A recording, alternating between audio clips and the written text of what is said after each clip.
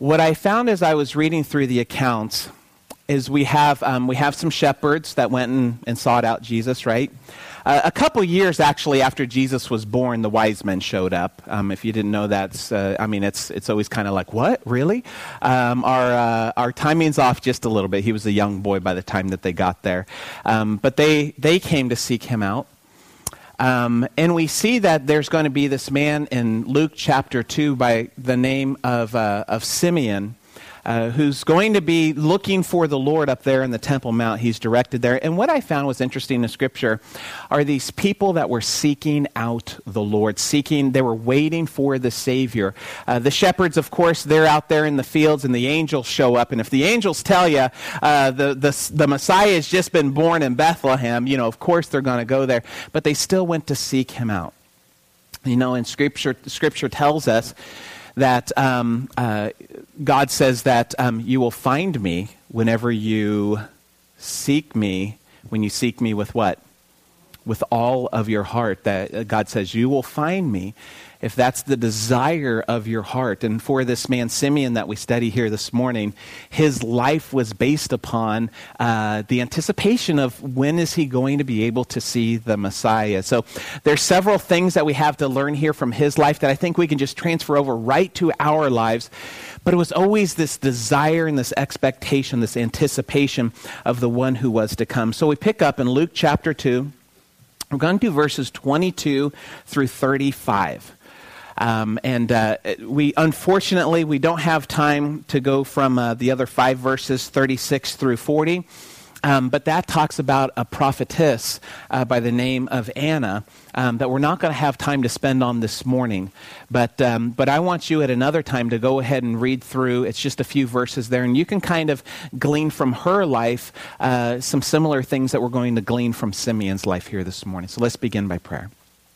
And Father, we thank you for your gift. We gather together to worship you, the King of Kings, the Lord of Lords. Father, we thank you for our salvation that you have provided us with, not by our works, but Father, just by simply trusting in your word and what you said you would do. So Father, as we look into the life of Simeon this morning and we see his interaction with baby Jesus and Mary and Joseph, Father, may we desire and embrace that same kind of interaction with our Messiah, with our Savior. And the body says, it says that in verse 22, when the time came for the purification rites required by the law of Moses, Joseph and Mary took him to Jerusalem to present him to the Lord.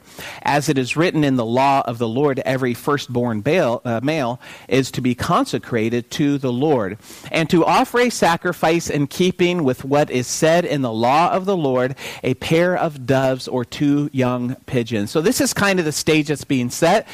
This is Jesus' 8th day of life. They were commanded that the males would come there on the 8th day to be circumcised, but also this is special because this is their firstborn male, and they're coming to Jerusalem as prescribed by the law of Moses.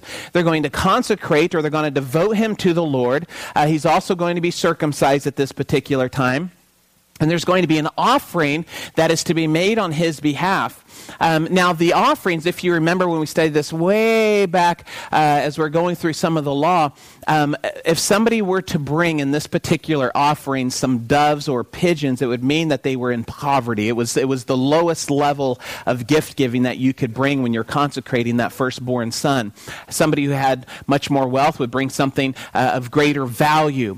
But here, so we kind of get that picture that Mary and Joseph, they are those paupers. They are poor at this particular time. The wise men, you might be saying, well, I thought those wise men had shown up and gave them, gold, frankincense, and myrrh. That's not till probably about a couple years after this point that the wise men are going to show up. So Mary and Joseph are going to Jerusalem. It's what the law of Moses required. They're going to dedicate Jesus to the Lord. They're going to dedicate, the Messiah to the Lord, or God to God. And so here they are, and they're on this trip. And to them, they don't have any expectation that anything unusual is going to happen. But man, I tell you what, they run into these two people, Simeon and Anna, and their minds just must have been blown by what they experienced. And this is what happened. Verse 25 says, there is a man in Jerusalem called Simeon. Now, just for you note takers, that name Simeon, it can mean to hear or to listen. Obedience is also a word that is linked to that. Also, another definition of it is little badger, but I don't think that that's going to apply to our Bible study here this morning. So it could be an obedient or a little badger. And so it says so we're going to go with the obedient, the one who hears or listens. And there's a man in Jerusalem called Simeon, and he was righteous and he was devout. Once again, whenever I read phrases like this, I think about what we studied back in Joshua 1 on Tuesday, and it said Moses, the servant of God. And he told Joshua, Moses was my servant. And here, what Luke is telling us, and Luke is kind of getting firsthand accounts from people. He didn't have a personal firsthand account, but he's going to people and saying, hey, what was going on in these scenarios? And it says this about this man, Simeon. There's about 4 things that we're going to note about his life here this morning. The first one was that he was righteous. He was righteous. And it's interesting that when we talk about righteousness, we typically think about that as the New Testament person and being right with God. And we say that the definition of righteous is what? Being right with God. But this says this particular guy, he was right with God. He observed, you might say, the divine law of God. He observed, maybe a better way to say it, the spiritual law of God. And he... let's go ahead. And can you grab, do you have, somebody have a phone? Oh, do you have something with a battery in it? Okay. Is it okay if we grab that real quick? Okay. Alicia, can you grab that for her real quick? Okay, you can turn it off. Okay. I just didn't want to come to the climax of the point and then, no, you're fine. We're all good. It's Christmas, so we're extra forgiving, right? So anyways, I didn't even know Willie had a cell phone. I mean, guess what? Willie's got a cell phone. All right.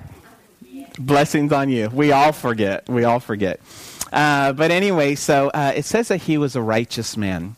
Now, in Simeon's day, first century Palestinian Judaism, the Jews had the law of God, the Word of God. That was given back, and we studied in Exodus and Leviticus and Numbers and Deuteronomy. That was the law. That was the Word of God. And when God had given that law, starting there on Mount Sinai and then continuing forward through the end of Deuteronomy as Moses was writing all of that out, the law signified for mankind what God's ideal image would be for man. The perfect image of man would be able to fulfill all that God had said. And as God gave out that law to the people, what he wanted them to understand is whenever they compared their life to God's ideal image, they were supposed to find themselves what? Lacking, insufficient, incapable. They were supposed to essentially see that they're separated from God because they can't be his ideal. They can't be what God's ideal of perfection is. As a matter of fact, when the law was given, the point of it was that nobody would ever fulfill that except for one man. And that when that man came on the scene, when that individual, the Messiah or the Mashiach of the Old Testament came on the scene, they were to take God's word and they were to line it up against his life, and they would say, this is God's word, this is his ideal image for man. And whenever the Messiah would show up, they would take God's word and compare it to him, and they would say, hey, we know this is the Messiah because he fulfills God's ideal image for man. I don't fulfill it. You don't fulfill it, Lenny. And Greg, you don't fulfill it. But this Yeshua of Nazareth, he fulfills God's word. Now, what the Jews did with this, and most of you guys know this is just kind of a little redundant history lesson here. What the Jews did, instead of looking at the spiritual nature of what God was saying, they got the meaty hands of man into God's word, and they fabricated a system of do's and don'ts and rights and wrongs. Go here, don't go here. Taste this, don't taste that. Don't touch this, and so forth. Dress exactly this way. Travel certain distances. And what they did was they took God's word that was supposed to be God's picture of the ideal man. And what they did is they manipulated it in a sense to where they felt like they could fulfill God's ideal for an ideal man by following the rules and regulations and so forth. We'll pause for just a moment.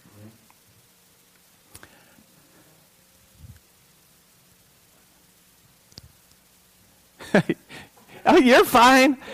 Those cell phones are crazy. And so anyways, what the Jews did is they took God's word that was only supposed to prove that one man would ever be God's ideal picture of mankind.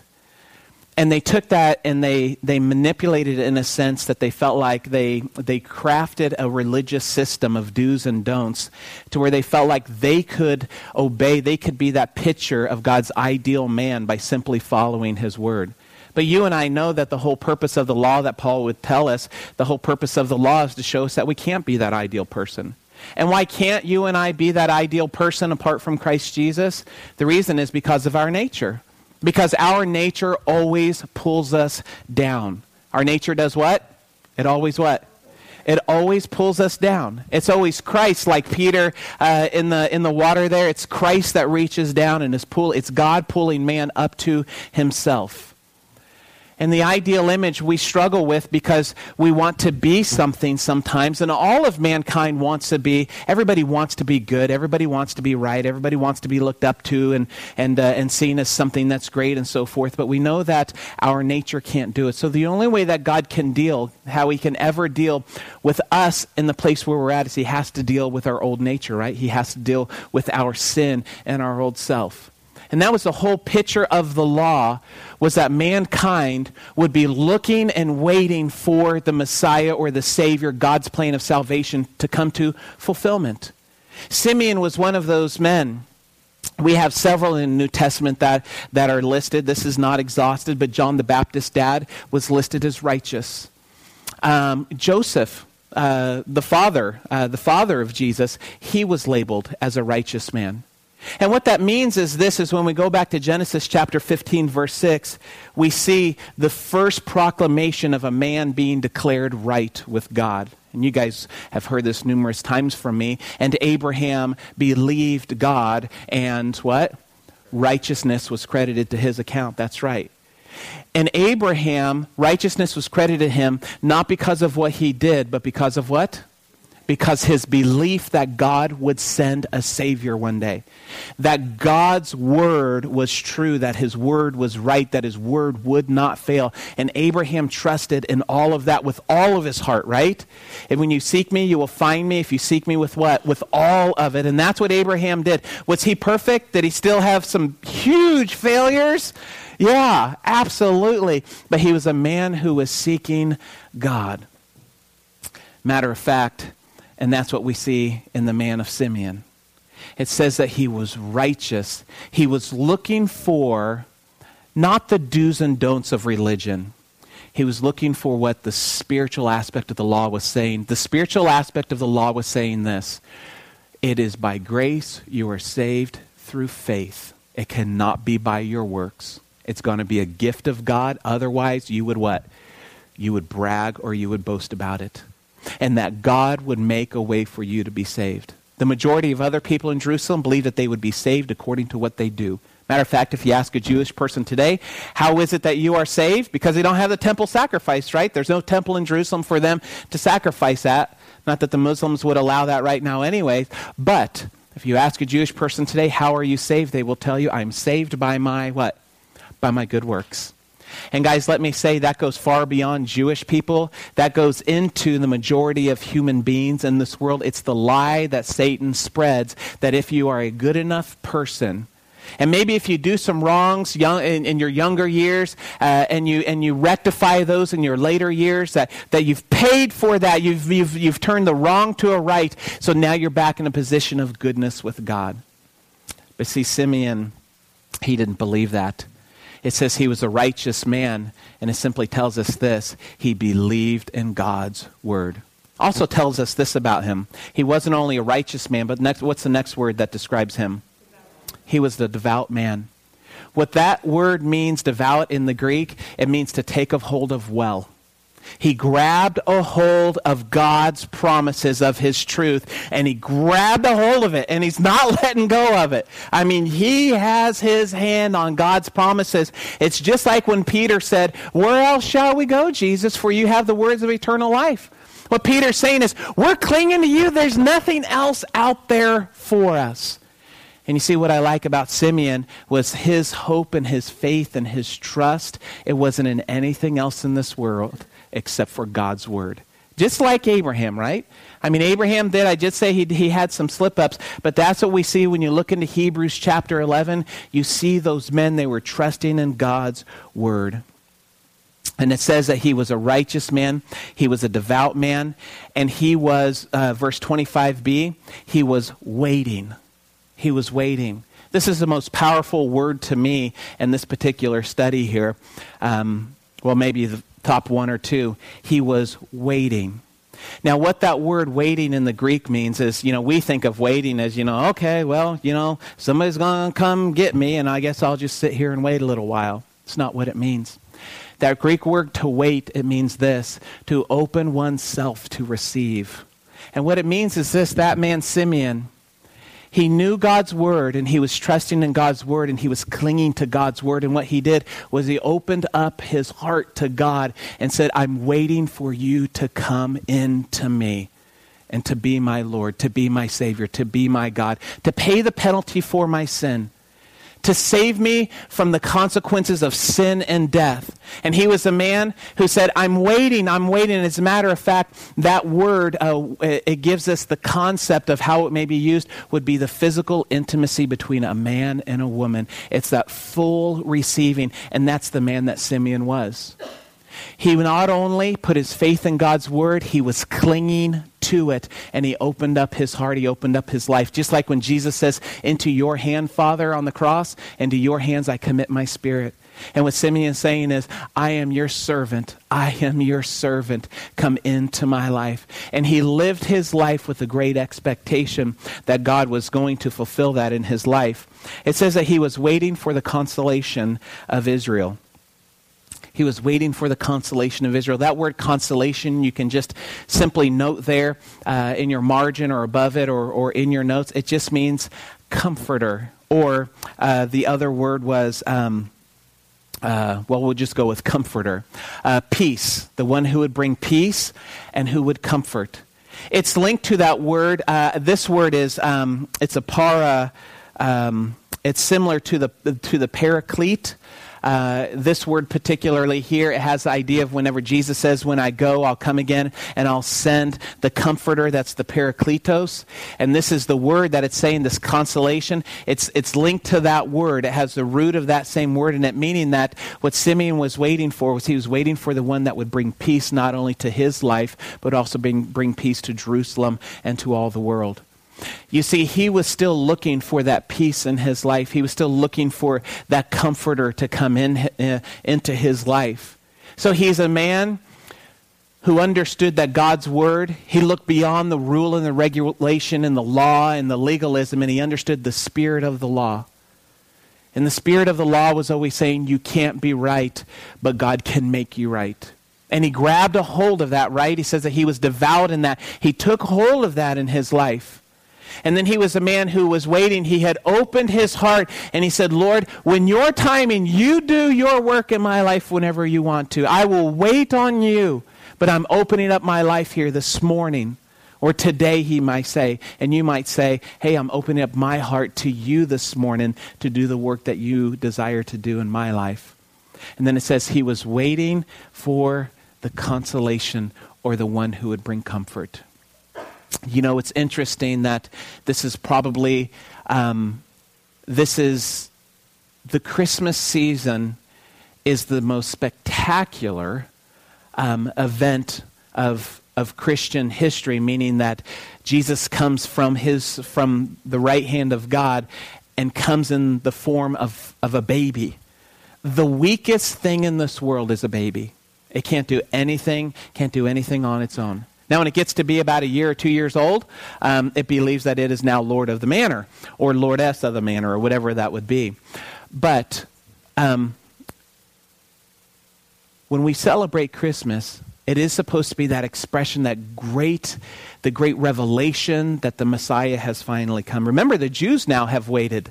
The Jews have waited several thousand years, going back all the way to Genesis chapter 3. They've waited about 4,000 years for this to happen. And it's also a time of great hurt and difficulty for a lot of people. There are more people that go through deep depressions during the time of Christmas than any other time of the year. But what we should note, and our encouragement should always be, if that's something that we struggle with or we know that somebody else struggles with it, we always have to point people towards what our hope is. Who's the consoler? Who's the one who can bring peace? Who's the one that ultimately matters in all of this? And that's where our hope and our trust and our faith has to be. It can never be in the things of this world, because we can never have peace with the things of this world. We can never have full peace with relationships in this world, but we can have peace. Matter of fact, it's in John chapter 14, I believe it's around verse 26 or 27, that Jesus says, peace I leave you, my peace I give to you. He says, I don't give to you as the world does. What does the world give? The world gives heartache and despair and depression. That's what we get from the world, but we don't get that from the Lord, do we? What we get is a constant reminder that in our insufficiency, His grace is sufficient to cover what? All of our sin. For all of eternity, because He has the eternal blood. And that's something that this man Simeon knew. So let's just recap one more time. He's a man who understood the Word of God, and it wasn't to be a life lived by do's and don'ts and rights and wrongs, but he understood the spirit of the law. And he understood that God was saying, you can never be my ideal man except through the Messiah. And then he clung to that great hope that God's Messiah would come one day. And then he was waiting for him, and he'd opened up and he says, Lord, do it whenever you're ready, because I'm ready to see the peace that you're going to bring to this world. Remember, isn't that what the angels said to those shepherds out in the field? Peace on what? Earth, goodwill to men. And there's some question about the exact interpretation of that. I think that there's some reasonable concern with that, but it works for us. And it says this, that he's waiting for the consolation of Israel. Verse 25c, the Holy Spirit was on him. Isn't that great? Guys, Simeon was just a man, right? He was just a guy. But he was a guy who had opened up his heart to God's word and says, I want what you have for me. That's what we're entering into as we're going into the book of Joshua on Tuesday nights. It's saying, Lord, I want the life that you have for me. I don't want to live the life that I want for myself. I want the life that you have for me. And what it says about this man, Simeon, is he had the Spirit of God upon him, right? Epi, it was coming upon him, and it was directing his life. And it said in verse 26 then, it said it had been revealed to him by the Holy Spirit that he would not die before he had seen the Lord's Messiah. Isn't that a wonderful promise that God gave him? You will see with your eyes the Savior of not only Israel, but the world. You see, Simeon was a man who understood. Most of the Jews just believed, the majority of the Jews believed that the Messiah was just for Israel. But Simeon was a man, because he clung to God's word. He looked at the spiritual reality of the world. He didn't get caught up in all the religiosity that mankind had established there into Judaism and so forth. And God had given him a promise, you will not die before you see him. Well, verse 27 tells us this. It says he was then moved by the Holy Spirit. And that's the same concept there as after Jesus was baptized by John the Baptist and brought out of the water. It said that then the Spirit led him out into the wilderness, right, for the 40 days of testing. Here is a man that the Spirit's not only upon him, that the Spirit's also directing his life, moving him. It says moved by the Spirit, that great unction of God saying, hey, this is direction that you need to go. And I think, man, this guy had already such a spirit and a word-driven life. I mean, this guy was experiencing a phenomenal relationship with God at this particular point. Hadn't even got to the whole relationship with the Savior yet. And it says that he was moved by the Spirit and he went into the temple courts. When the parents brought in the child Jesus to do for him what the custom of the law required, Simeon was there. Isn't that cool? And Simeon took him in his arms and praised God. Now, I have to say for just a second here, the filming must be, the replay might be a little interesting. Because here you have Mary and Joseph, right? They're not expecting to run into anybody else they know here in Jerusalem. Okay, they're from from north, they're coming down, they're not expecting to run into anybody. And it says this, that as Simeon was directed to go up there onto the Temple Mount, that's where Mary and Joseph and baby Jesus, they're carrying him up there, up to the Temple Mount.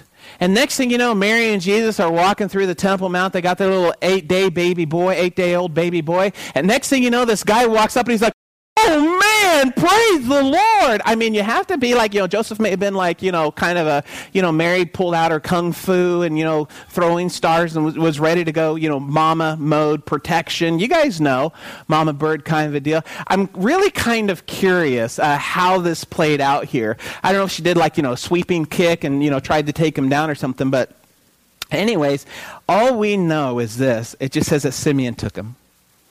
Simeon took him in his arms, and he praised God. What I like about Simeon, I have it written like this. God's proclamation didn't produce relaxation in his life, but it produced a great expectation. You see, God told Simeon, you will see this child before you pass away. And Simeon could have taken that promise and he could have sat down and he could have started telling people, you know what, I had a moment in the Lord back a couple weeks ago and God told me I won't die until I see the Savior. So I'm just going to go ahead and kick back here and wait and see. Simeon wasn't that kind of guy. God's proclamation didn't create a spirit of relaxation. It actually created a great expectation in his life of where might I go next that I might see the Messiah.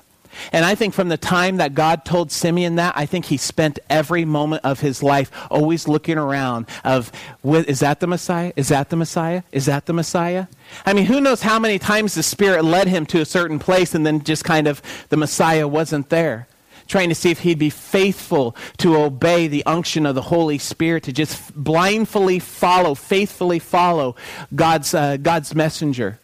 And it says this, as he grabbed the child, he begins to praise God. And he said, verse 29, Sovereign Lord, as you have promised, you may now dismiss your servant in what? Right?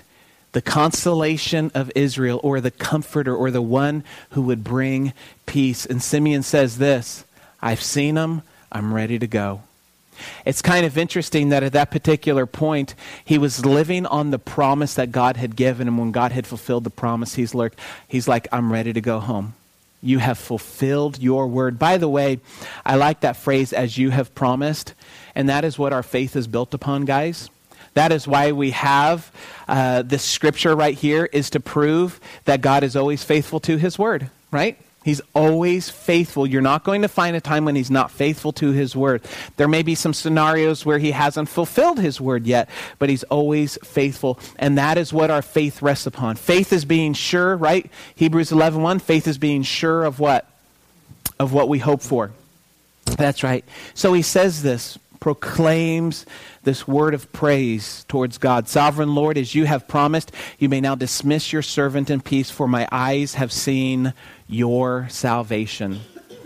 You see, once again, just to remind you again, in Simeon's day, the Jews had a path to create their own salvation. And it was a salvation by works. It was a salvation by do's and don'ts. As a matter of fact, today the observing Jews, they believe over in Israel, they believe that if everybody can obey God's word and not break one, for one day the Messiah will come back. They still think it's based upon what they do. But Simeon, the spirit of the law, right? Let me give you another example if the spirit of the law doesn't make much sense. Remember, Jesus comes on the scene and he says, you have heard it said, ... But I tell you, What Jesus was saying is there's a way to look at God's word and be very legalistic about it by thinking if you do this or don't do that, it's going to make you right. But Jesus would essentially say, y'all are guilty of adultery. You're all guilty of murder. You're all guilty of hate. Although those men, according to their religious system, didn't believe it, the spirit of the law was trying to tell mankind, you can't be God's ideal picture. Not by your works, but you can by being a recipient of his grace. And he says, verse 30, my eyes have seen your salvation, which you have prepared in the sight of all nations. Meaning that God did this work in front of everybody. He's not hiding it. There's a religion today that has Jesus all held up in this secret place here in the United States today. Jesus is hiding out and so forth. But what God does has been very clear to mankind, that he is after the hearts of all men. In verse 32, Simeon confirms that. He says, he's a light, this child. He is a light for revelation to the who? To the Gentiles, and the glory of your people Israel. This was the crowning achievement of the nation of Israel to produce the Messiah through them. And let me say, they tried at every turn to destroy God's plan of trying to produce a Messiah through them. It was only by God's grace that he would leave a remnant of them to be able to continue to work through. And guys, I don't know about you, but sometimes as I look at my life, look back at my life, I think, man, how hard am I working against God's plan for my life? Even those times when I feel really good and, in the group, you look back and you're like, how hard am I trying to work against what God is doing? You see in the picture of Simeon, the open heart, the grabbing a hold of God's word, waiting expectantly for what God would do. And then he finally gets the opportunity and he begins to just sing a praise to God. And he says this is for the whole world. It's a gift for everybody. Now, let me just pause for a second. And this had not even come up into my mind until actually the last 7 seconds. What it means is this. Jesus, and this is something that we struggle with, and we're going to have to find a balance here. Jesus came and died for Muslims. Did you know that? Yeah. It just came out. It was just released in the latest edition of Scripture that Jesus came to die for Muslims. Breaking news, it's on the bottom of Fox News right there. There it is. Jesus came to die for Muslims. And it's not hard for us to say, yeah, we know he came and died for everybody. But what you have to check right now at this moment in your heart is, how do you feel about that? How do you feel about that? And that will give you a pretty good inclination about your closeness and your awareness of God in your life right now. That's going to be a really good indicator of if you have God's love abounding in your life. I'm not talking about saved, not saved. I'm talking about the love of God in your life for anybody. My friend Nasser has just recently, he's been called into the ministry to reach out primarily. He's a converted Muslim. And he told me, he said, Steve, what you have to understand is Islam, it's nothing but chains and jail cells on people. It's all legalism. And he said it's fear, because if you step out of line, people tell you you're going to go to hell, that you're going to spend eternity in the flames of hell and so forth. Not much different than what has been taught in Christianity in some regards. If you're not perfect, you're going to lose your salvation and go to hell. But what he said is, it's people who are in bondage to sin, is what it is. And let me say, what Satan has done most effectively, like I said, I didn't plan to say this at all. What Satan has done most effectively is he has taken some extremists and he has created fear in the hearts of Christians against anybody, against most people who look like they're from the Middle East, who can speak Arabic, who are a worshiper in Islam. And he has created terror and fear in the hearts of those Christians. When we think about the persecution in the early church, we're going through 1 Peter right now, right? And it's talking about the persecution that is to come. Guys, I want to encourage you that if your heart is hardened towards that people group, I encourage you to pray voraciously about the condition of your heart, because it's not the condition of the Lord's heart, is it? It's condition of our flesh is what it is. And you and I are here for one sole purpose. And what is that purpose? The saving of many souls. That's what it is. The saving, Jesus says, I've come to seek and save that which was lost. He would say this, it's not the healthy who need a doctor, right? You know, those same words, we should be careful lest those words be spoken to the church today, and the church says, well, we're saved, we're good to go, we're going to heaven. Because that's exactly the mentality of the Pharisees. That, hey, we're good to go. We've got the keys. We're good to go. And guys, you and I have to understand that Jesus came for everybody in this world. Does that make sense? He came, the person who's standing out on the street corner, he came for them. So we have to make sure to check our hearts when we're coming into those situations, and check our hearts and make sure that we're not wandering according to the flesh, but that we're walking by the Spirit of God. Well, it says this, verse 33, off the soapbox. Verse 33 says this, the child's father and mother marveled at what was said about him. Can you imagine this guy walking up, you know, you're coming to church for baby dedication, and somebody grabs your child and starts to proclaim these things, and it says Mary and Joseph are like set back like, whoa, what is this? Then verse 34, Simeon blessed them. First he praised God, then he pronounced a blessing over Mary and Joseph. Man, what an opportunity they had that God had given them to raise this child.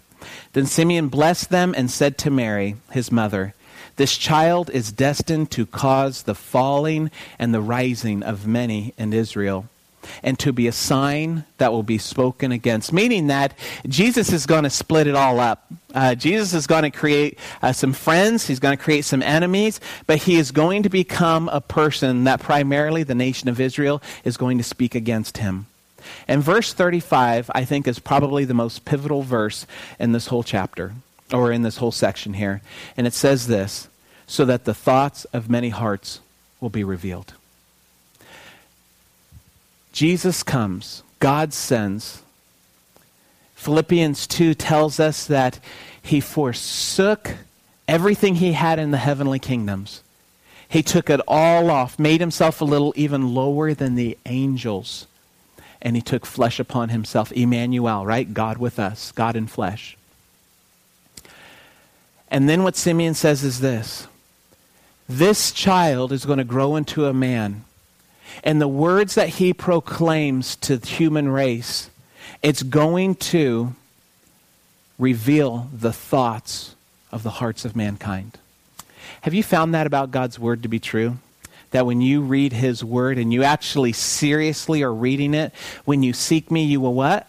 Find me. When you're really seeking him, you'll find him. That when you expose yourself to the word, it often reveals your heart, doesn't it? Now, sometimes it's interesting because people say, well, I don't really like that. I don't like that idea of, being confronted with my sin every week.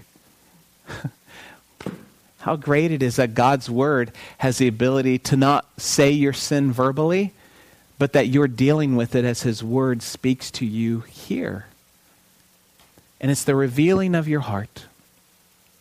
This Christmas season, as much as we struggle with trying to take Jesus and then this world commercialization system holiday and put all those things together, we really struggle with it, don't we? It's hard for even the most devout family to be able to get a clearly defined separation of those two things. But I want you to think about Simeon this morning. When he thought about baby Jesus, he didn't think about, oh, cute little baby Jesus over there. Look at you got cute little cheeks on him. Oh, goo, goo, goo, kind of a deal. That's not how he was looking at baby Jesus. He wasn't looking at baby Jesus as, three guys hanging around, which there's more than, three wise men, could have been. And he's not thinking about three wise men, looming over him in the crib, which they weren't even there anyways. He's not thinking about the angels out there proclaiming a worship chorus to God, to the shepherds. He was a man who simply did this with his life. First and foremost, he understood that there is a spiritual emphasis behind all of God's word. He understood that God's word, it's much more than just the words on the pages, isn't it? Scripture would say this, his word is your life, is what Moses taught us in Deuteronomy. His word is life. It's your life. And mankind, and I've talked to a number of people who have read the pages in this book and did not get anything out of it. I've known a lot of Christians who spend much time reading the Word, but it has no transformational work because they're reading it as a book instead of understanding it's their life. And this is God's ideal for man. And this is what God desires. You see, we can never be perfect in this world, but God's certainly going to give it his best shot to transform us into the closest we can be in this world to being like his Son. And you know what the purpose of that is? Once again, our singular purpose in this world, the saving of many souls, leading people to the Lord. So I want you to think about Simeon this Christmas. I want you to think about he saw the spiritual, he saw the divine nature of God's word. It wasn't about rules and regulations and right and wrong. It was about that I can never be God's ideal image, but Christ Jesus has become that for me, and he imparts that ideal image onto me, and that's how the Father now sees me. He sees you as sinless perfection if you're a child of God. He was also a man that was devout, which meant this. He did what? He grabbed a hold of that truth. Guys, that is what he lived his life on. That he could never be right with God except through God's Savior. And that was the basis of his whole life. And he grabbed a hold of it and said, I'm not letting go. Then it says this. He was waiting. What did I say waiting meant? He opened his heart ready to receive what God was going to give him. Guys, right now, that is one of the challenges that I want to challenge you with here this morning. Is your heart open and ready to receive what God wants to do in it? Now, let's take a step beyond, because I think that everybody in here would proclaim to be saved. The question is this: have you opened your heart to God to radically transform your life? Or is your Christian life the Christian life of, well, I'm saved and I kind of do the church thing and making my way through the world today. It's taking everything I got and, trying to take a break from all my worries, and so forth. Is that what life is? Or is life for you as a believer is the one like Simeon who's opened up his heart and said, Lord, whatever you want to bring into me, I give you the right. I beg you to please do your work in my life. Because this morning you either have an open heart to the transformational work of God or you have a closed heart to the transformational work of God. And the last week that you've lived is going to tell you if you have open heart or closed heart. I want you to note this. In Revelation, and we're all familiar, behold, I stand at the door and what? Knock. Remember, who's Jesus saying that to? Saying it to believers. I'm standing at your door knocking. If you'll open up the door, require something of men, right?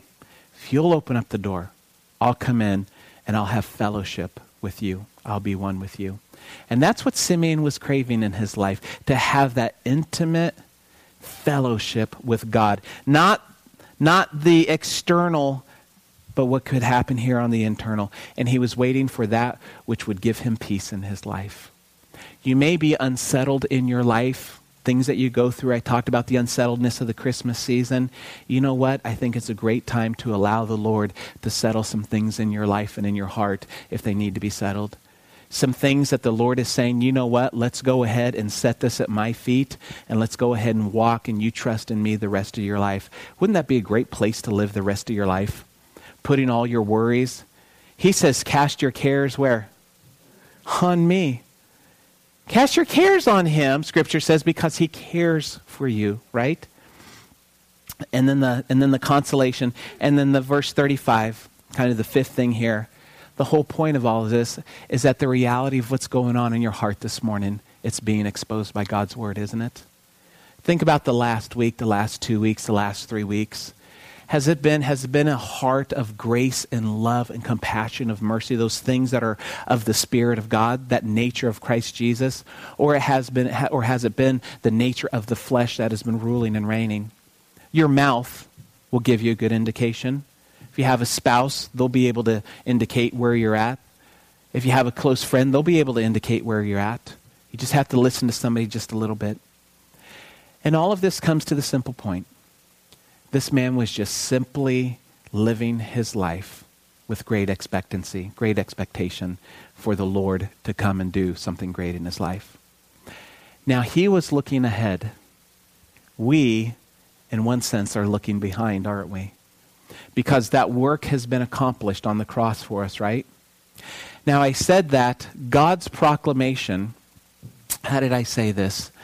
God's proclamation did not create relaxation in his life. Another thing I want to challenge you with is, have you become relaxed with God's promises in your life? Or are you living with an eager expectation that he who began a good work in you is going to what?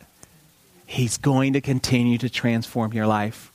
And guys, what I want you to know is baby Jesus came into this world. Jesus came into this world to transform your life and to continue doing that work from the first day that you said, I do, to the day that he either raptures you or takes you out of here by death. One or the other. But here's the question. Here's the challenge. Are you allowing Jesus the Christ to radically transform your life still today? I'm not talking about what he did a year ago or 5 years ago or some truths that he taught you. I'm saying today, is it the desire of your heart to see that it's by the grace of God you have what you have, and that's what you hang on to, the grace? And now you're waiting and you're saying, you know what? Continue to do more in me as I wait for the comforter of comforters, the one to return and call me home. Lord, this morning, he projects his word into our hearts. He reveals so much. I want you to know this, and then we're going to enter into communion. I want you to know this.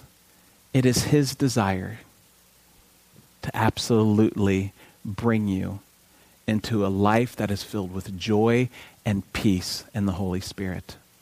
It is his desire to turn you into a picture of a little Jesus.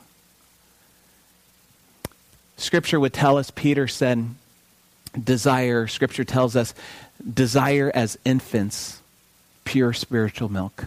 And guys, let me say, this right here is pure spiritual milk. This is milk right here. We're never supposed to desire. We're supposed to go on to meat and so forth, but there's always the need for milk. And guys, this is it. And for some of us here this morning, we may need to step back to square one and say, you know what? I went on to start trying to eat some bigger meals, but these simple, basic things in my life of just clinging to the Word of God and opening my heart and saying, Lord, I need you to do this. That's the whole picture of baby Jesus coming into this world. It's saving their people from their what? Sin. King of Kings and Lord of Lords. Let's go ahead and stand. Carrie, if you jump back there.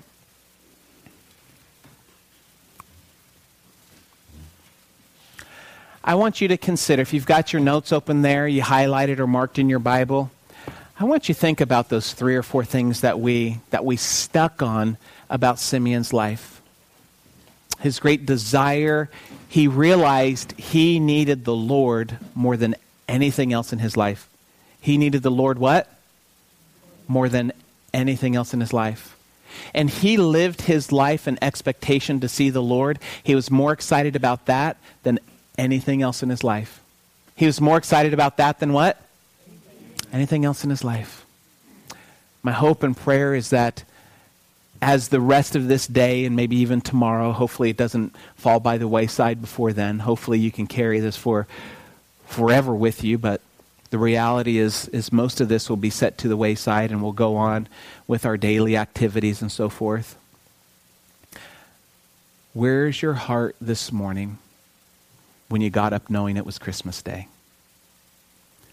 Was it like Simeon saying, thank you, God, just for what you have done has been done in the public eye for the saving of the world. You are the Savior. He is the Savior. He is the Messiah. Where was your heart this morning on the day that we as Christians say that we're celebrating the birth, the coming of the Messiah into the world? And I want to encourage you this. If your heart is not open to him transforming your life, please do that today. That's what this is all about, isn't it? First for salvation, and then for sanctification, the transforming of your life. New Year's, I don't believe in resolutions, but I do believe it's a great marker in our lives. And guys, we have to just be honest with ourselves, right? Because God's always honest with us. What we're going to do is we're going to go ahead and do communion together. You guys fine with that? Okay. Going to go ahead and participate in communion. I've got a song. Carrie's going to go ahead and turn a song on here in just a second. You guys kind of know the routine. When you're ready, the song's probably about 3 or 4 minutes long. And you can go on back there, get a little piece of a cracker and some juice, come on back up to your chairs. If you want to spend some time in prayer, you can sit and pray, you can kneel and pray, you can even come up here and pray if you want to. I encourage you to not zone out, but I encourage you to engage right now. Be a Simeon and expect God to do something that is beyond what you ever thought he would do. Even here the next few minutes that we have. Don't make this communion routine. Make it something exceptional. Go ahead, Carrie.